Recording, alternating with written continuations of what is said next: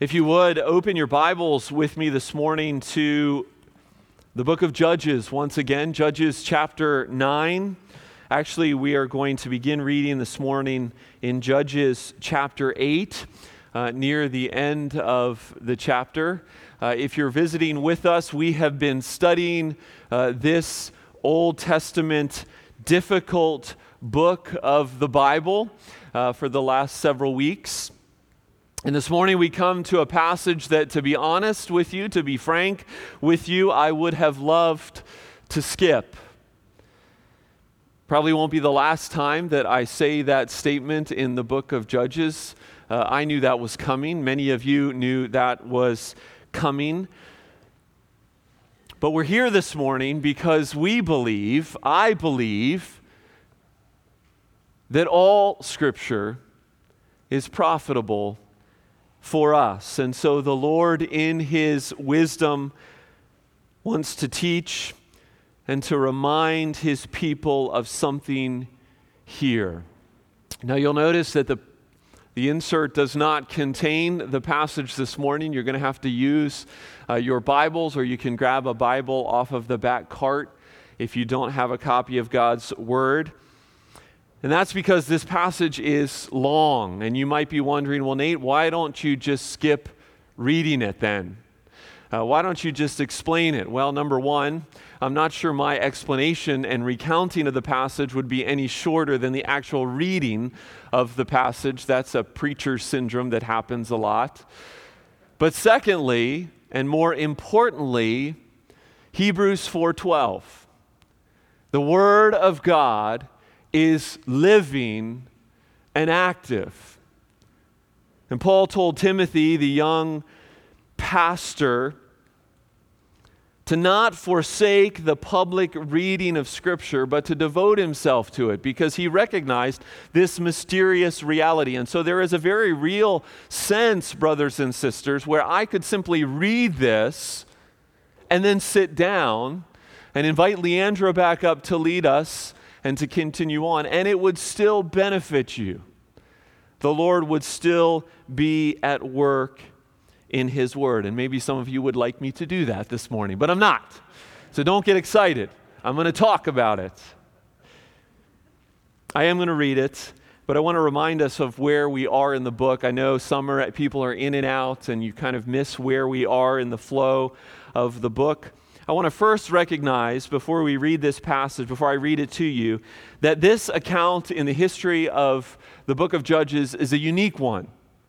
And it's unique in the sense that the cycle that we have seen so many times prior in the book of Judges is not here. That pattern of the people of God abandoning the Lord, of enemies oppressing them, and them crying out to the Lord finally for His help, and the Lord sending a deliverer. There are no outside enemies here. There's only enemies within. There's no crying out. There is no judge called and commissioned by God, only an illegitimate king who rises to power. But what is constant in this passage that we've seen before is Israel's abandonment and forgetfulness of Yahweh. This is a dark passage. It's a dark period. It's a forgettable period in the history of God's people. And yet, for some reason, it is given so much airtime, so much play in the book of Judges. It's as if the Lord wants to make sure that His people remember the truths that are contained here. Now, in this chain of leadership, of spiraling downward leadership in the book of Judges, remember the last leader we looked at, for those of you who were here last week, was Gideon. We actually spent a few weeks on Gideon, and Gideon leaves a mixed legacy. He's commended in the book of Hebrews, in the hall of faith, and yet he was one who struggled to end well. But he leaves 71 sons. How many daughters? We don't know, but 70 sons through his wives, his many wives, and then one son through his concubine. And the question that lies before us as we get into this passage is, who will rise up? What will Gideon's legacy be? Who will the Lord raise up? That's the question that remains and that God's word is going to answer this morning. And so listen carefully as I read for a few minutes. Now, we typically stand for the reading of God's word. I'm going to actually encourage you to sit. It's going to take about 9 minutes, no lie. And I don't want the standing and the fidgeting and the aching of your legs to be a distraction. I just want you to sit and listen and follow along in God's word. Judges chapter 8, starting at verse 33. We're going to read this whole account. Listen carefully as I read. This is God's holy word. Judges chapter 8, verse 33. As soon as Gideon died, the people of Israel turned again and whored after the Baals and made Baal-berith their god. And the people of Israel did not remember the Lord their God, who had delivered them from the hand of all their enemies on every side. And they did not show steadfast love to the family of Jerubbaal, that is Gideon, in return for all the good that he had done to Israel. Now Abimelech, the son of Jerubbaal, went to Shechem, to his mother's relatives, and he said to them and to the whole clan of his mother's family, "Say in the ears of all the leaders of Shechem, which is better for you, that all 70 of the sons of Jerubbaal rule over you, or that one rule over you? Remember also that I am your bone and your flesh." And his mother's relatives spoke all these words on behalf in the ears of all the leaders of Shechem, and their hearts inclined to follow Abimelech. For they said, "He is our brother." And they gave him 70 pieces of silver out of the house of Baal-berith, with which Abimelech hired worthless and reckless fellows who followed him. And he went to his father's house at Ophrah and killed his brothers, the sons of Jerubbaal, 70 men on one stone. But Jotham, the youngest son of Jerubbaal, was left, for he hid himself.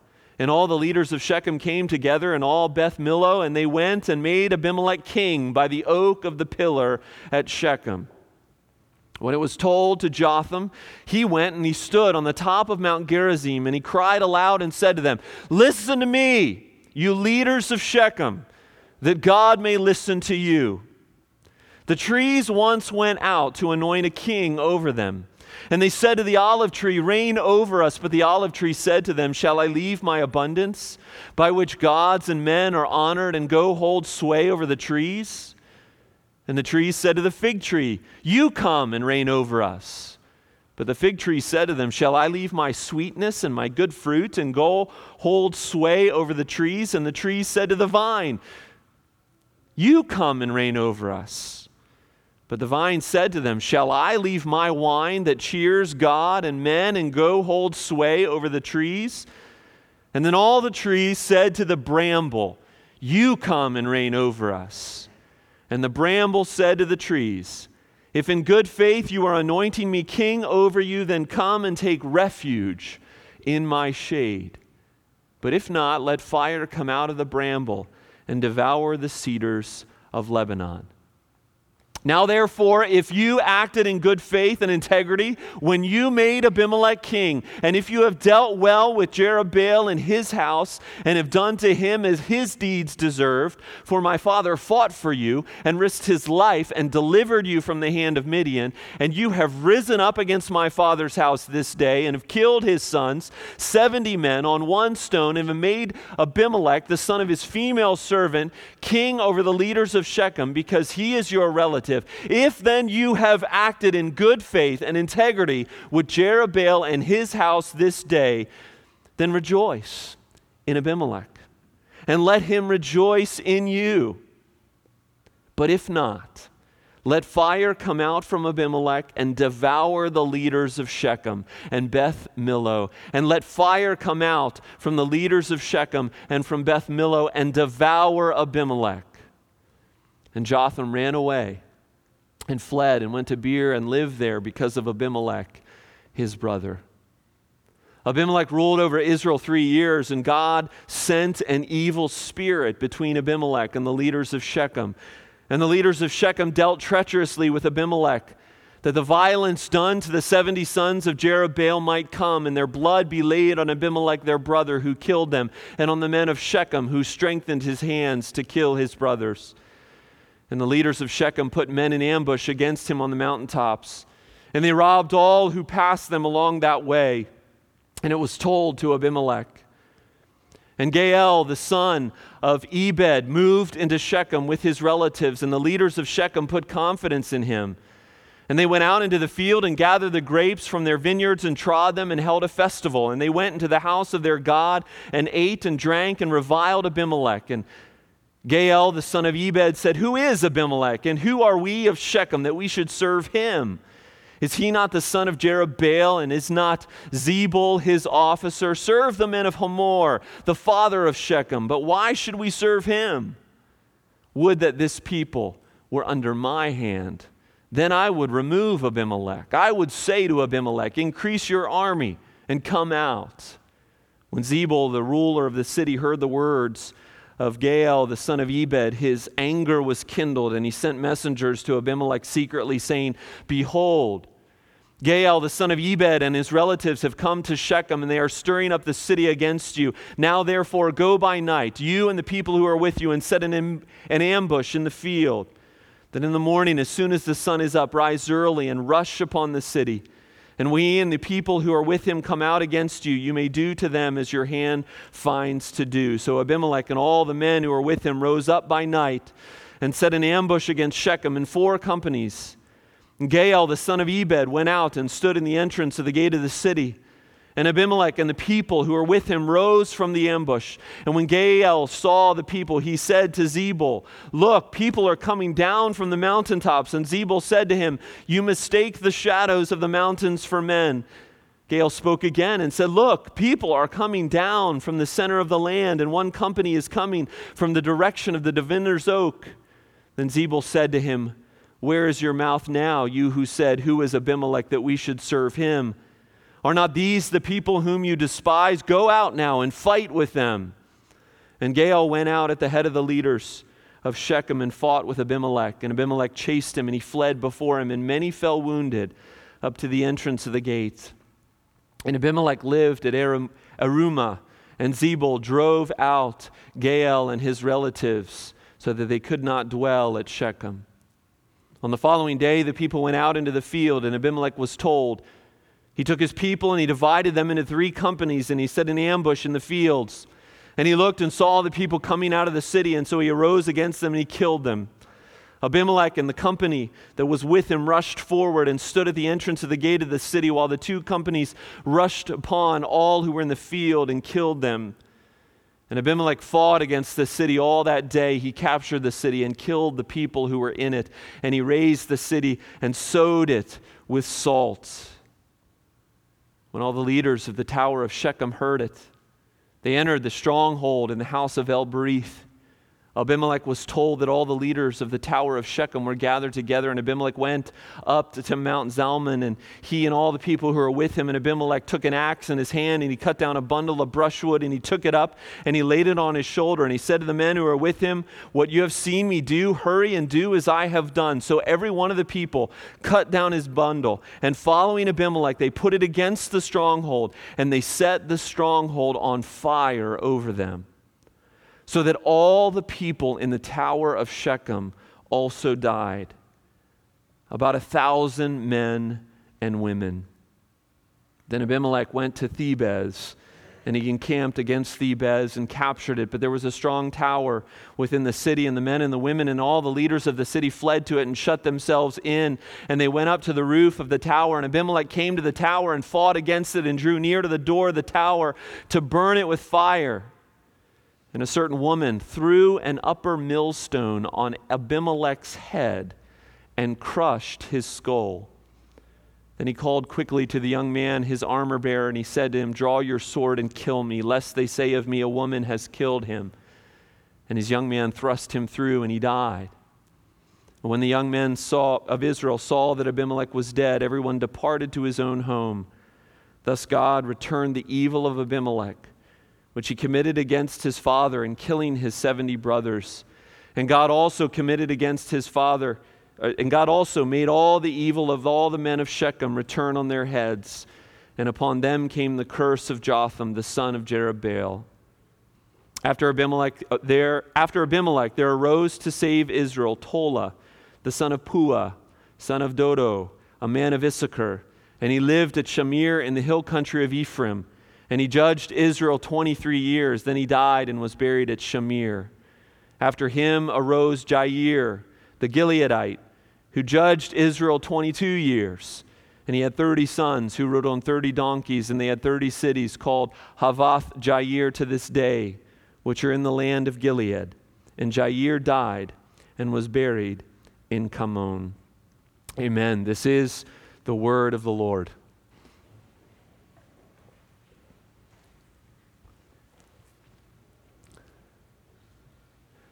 Some of you know this already. I've shared this, I think, in a few different contexts. But I have a small collection of rocks. I don't collect rocks, but I have a small collection of rocks that I've picked up in various places that serve for me as memory markers. I have a rock from the Yellowstone River when I went fly fishing with two buddies in my 40th year. I have a rock from Rocky Creek up in Cedro Willie when I was a 17-year-old kid and I went trout fishing with my father on one of the most memorable trips of my life. I have a rock from the beaches of Long Island, Washington on a family vacation that was particularly sweet for our family some years ago.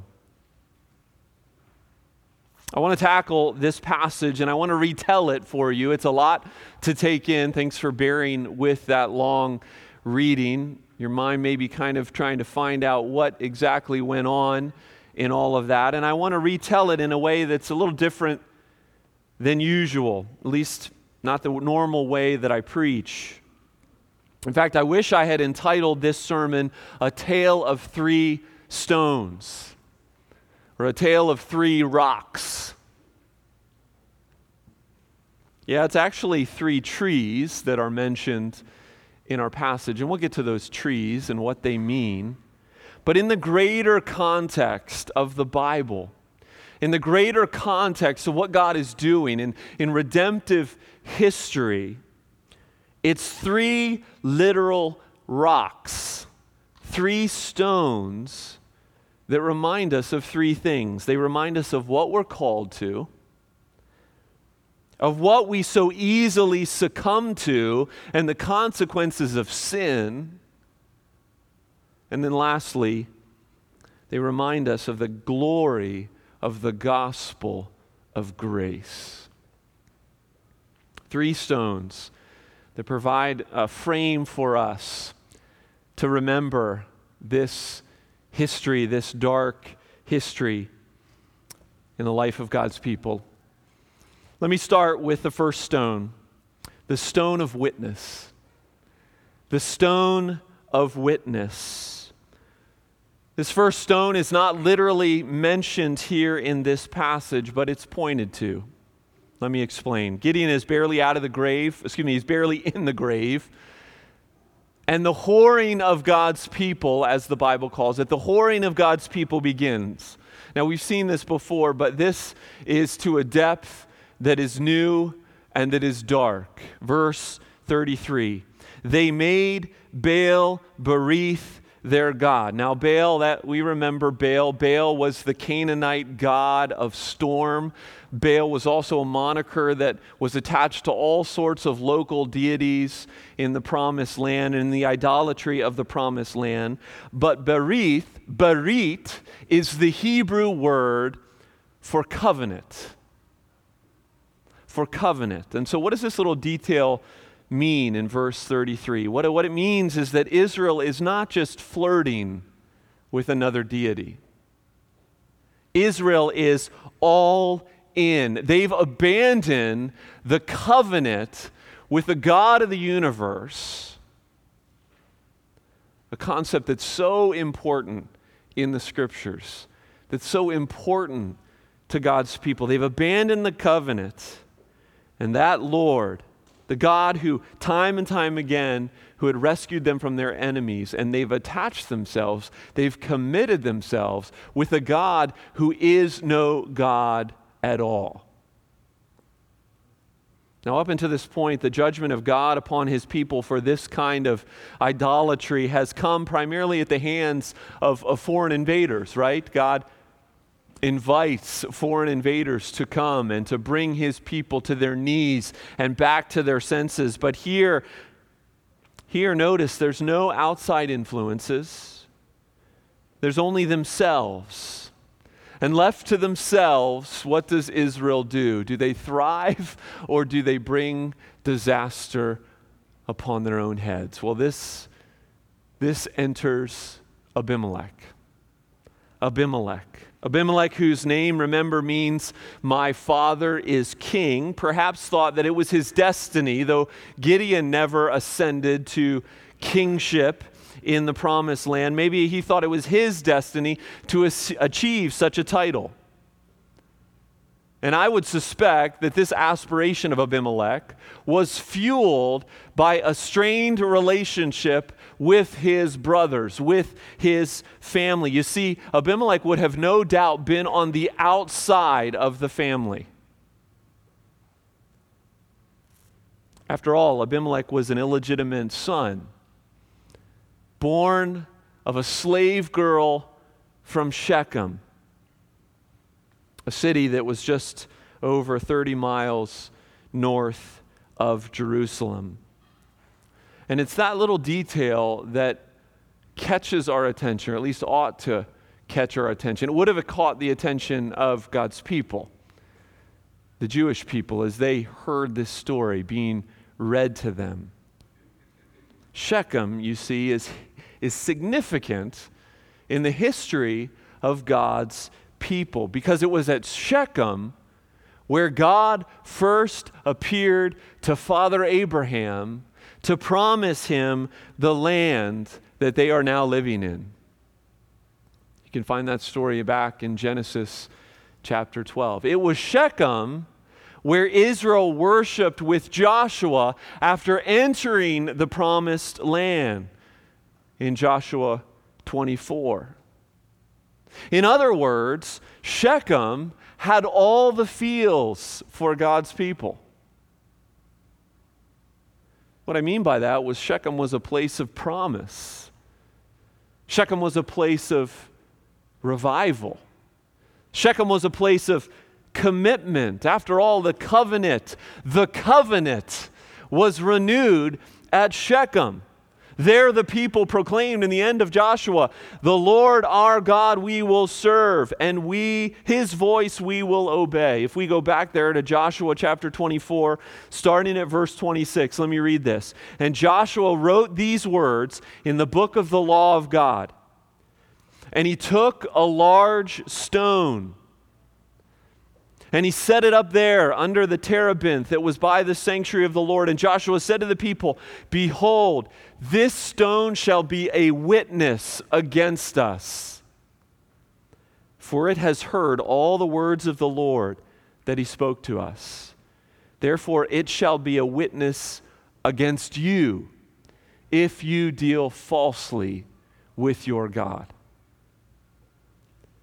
A stone of witness, erected in a sacred and holy place as a reminder of God's covenant and commitment, of Israel's privilege and responsibility. And now a man from that sacred place, a man from Shechem with aspirations to rule, he appeals to the leaders of Shechem. And will he honor the history?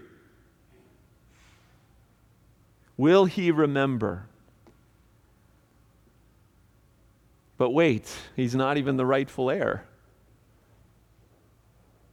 Yahweh's not calling him to lead, nor is he qualified, and we'll learn this in just a moment, that he's not even qualified in the least bit. And yet Abimelech stands and says, guys of Shechem, I'm one of you. You need a king. Chaos is going to reign with all these potentials. Support me in my campaign. I'm the one that you need. And they do so, don't they? And their support becomes blood money. How far Israel has fallen. That's maybe the first application for us as we think about what this text means for us as a church, for us as a people. One of the things I think that we see this morning and are reminded of is the importance of qualified, strong leadership. People lose their way when they choose poor leaders. Leadership is so important. Every spring, we talk about the significance and the importance in this church as we open up nominations for leadership. We need leaders who will lead us to remember, who will lead us and feed us in the gospel of grace. Leaders who will protect us from ourselves. Will Abimelech be this kind of leader? Well, that brings us to the second stone, the stone of wickedness. The stone of wickedness. Verse 5. And he went to his father's house at Ophrah, and he killed his brothers, the sons of Jerubbaal, 70 men on one stone. It takes us like 7 seconds to read that phrase, but do not miss the gravity of what was going on in the life of God's people. With the stone of witness, long forgotten, the writer here in the book of Judges is forced to reveal how low Israel has descended, how much their depravity is thriving. Revival in Shechem has been replaced by ruthless sacrifice. That's the picture we have here, one after the other. The sons of Gideon, one after the other. The sons of Gideon, Jerubbaal, the hero of a generation before, were brought in. And the Bible doesn't tell us how they were executed, except for it was one stone. Almost as if to say they were brought in one after one, had their heads laid on a stone, almost in a religious ceremony. Maybe it was a religious ceremony to this idolatrous Baal. And these brothers were slaughtered. It's a terrible, terrible, dark scene. And one son of Gideon escapes, Jotham. And not coincidentally, his name means Yahweh is perfect.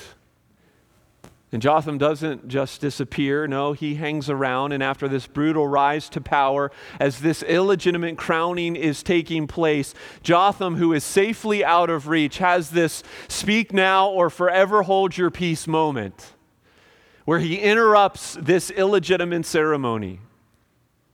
He's perched high above the people, using the acoustics of that geography to his advantage, and he indicts them for their actions. And he stands on Mount Gerizim. Remember, where Joshua renewed the covenant with God's people after the defeat of Ai. And he does so through a parable. It's the first parable that we have in the Bible. An olive tree rich in oil, a fig tree ripe with fruit, and a vine full of wine, all supremely qualified and yet uninterested in ruling over the trees. These are presumably the sons of Gideon, who were slaughtered, who were not rising up in opposition, who were not fighting over the crown, but by all indications were living peacefully in their city. And then there is the bramble. He's not really a tree, not really a vine. It's more a thorn bush, the bramble is. It has no value except to be used to light a good fire. It offers no shade, though it claims to offer shade. It's just about worthless, and yet it's eager. And of course, this in the story is Abimelech. If you're happy with what you've done here, Jotham says, if you're happy, if you think you've been honorable, which of course he knows that they haven't been, then may you get what you deserve. And get what they deserve, they do. And we read about it just a minute ago. Abimelech's rule lasted for 3 years before the wheels started to come off. Those who put him in power, having bankrolled his wickedness, are now destabilizing his rule.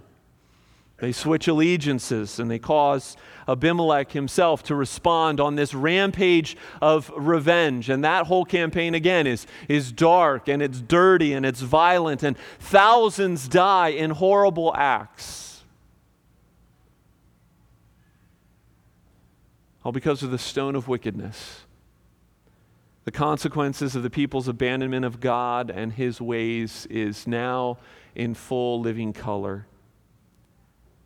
Did you notice that in this entire passage that we read, not once is God's covenant name Yahweh, translated into English by Lord in all caps? Not once does it appear in this account. Why? Because God's people have clearly distanced themselves from their covenant Lord. He's out of their minds, he's out of their hearts, and in his absence, chaos ensues. And that brings us to the final stone this morning, the stone of judgment.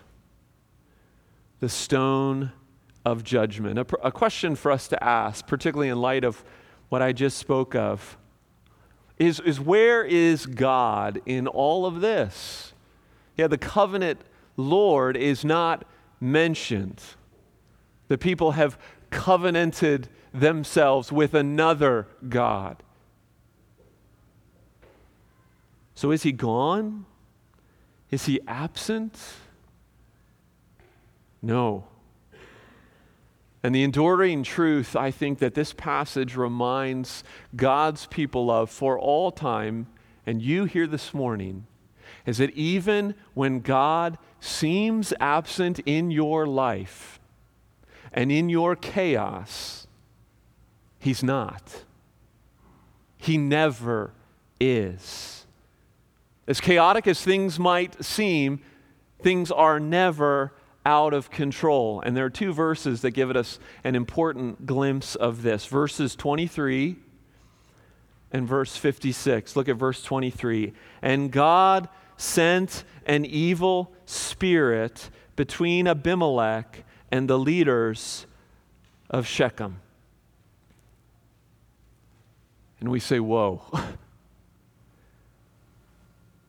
We scratch our heads at that one, don't we? The vehicle of God's judgment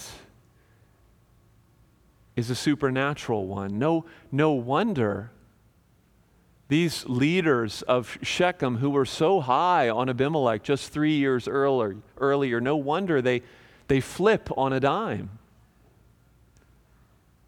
Because behind the curtain, something very different is going on as the hearts of men are being turned, are being moved, even in the chaos, even in the wickedness.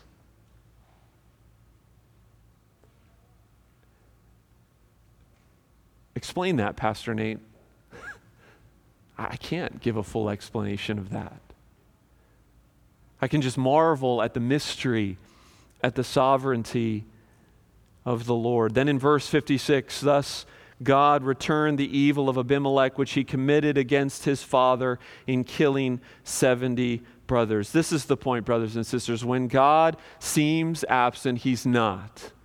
He's at work, even using the evil intentions of man for his sovereign purposes. Your world, my world, our world, as hard as it is to understand, as mysterious as it is at times, is never out of control. Your sin, my sin, the sin of others against us, while God is never the author of it,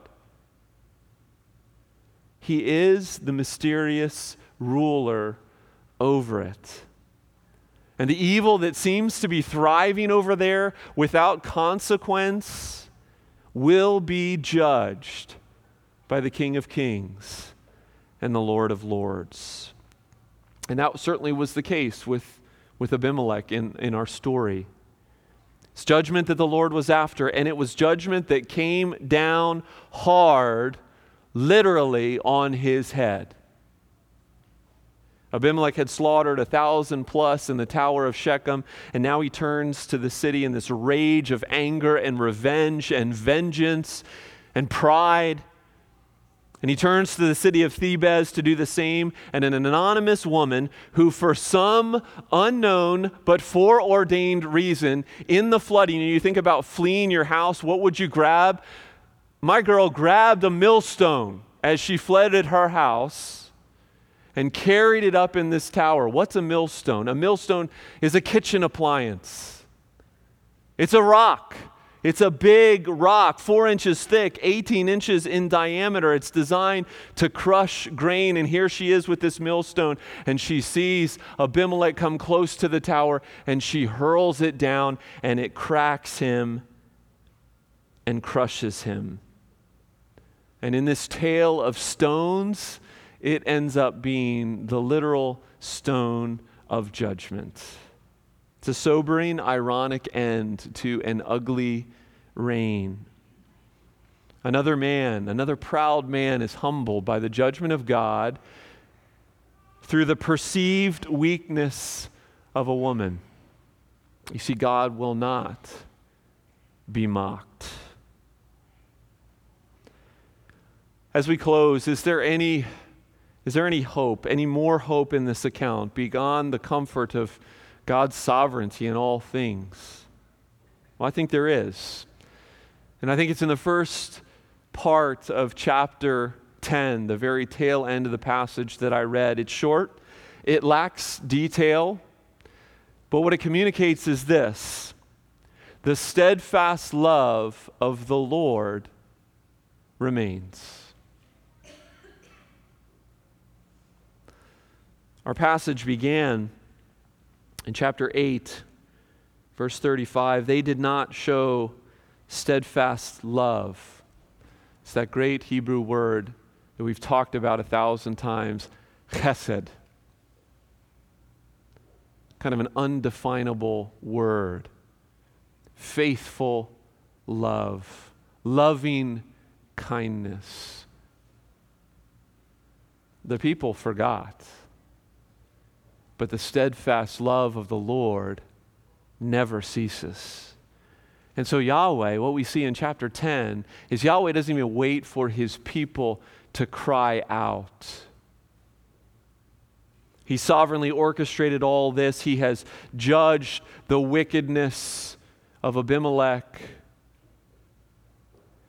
And he raises up 2 more deliverers, the 6th and 7th judge. We know very little about them, but we do know that these 2 periods, that for 45 years, Israel seems to be spared the drama and the destruction that they endured under Abimelech. The rest that they had seen before is not given. It doesn't say that. We won't see that again. But it is, brothers and sisters, more grace. More grace. God is still, despite them, God is still pursuing his people. They may have forgotten him, but he has not forgotten them. And this same grace is yours and is mine today.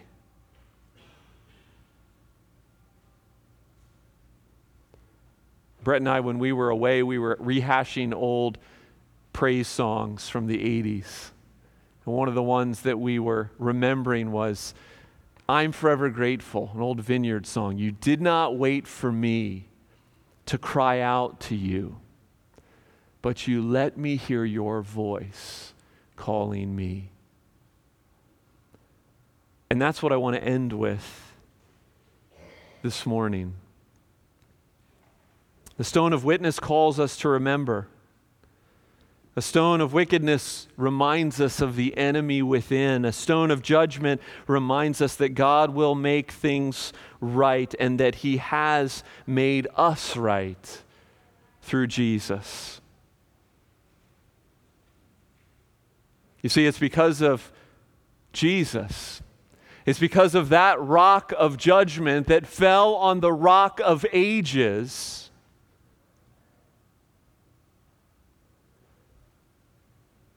Because of that Yahweh's mercy is ours, that Yahweh's grace is ours. Now, this period is far from the end of the story. The true King has come and will come again, and in dark days, this is truly our hope. But remember these stones. Remember these stones. Let's pray. Heavenly Father, we thank you for this difficult passage, this difficult period of history. And we in our minds want to make these stones, this stone of witness, this stone of wickedness, and the stone of judgment, we want to make them mental Ebenezers in our minds that would keep us clinging to the cross of Jesus. Father, we thank you for the reminder that when things are bad,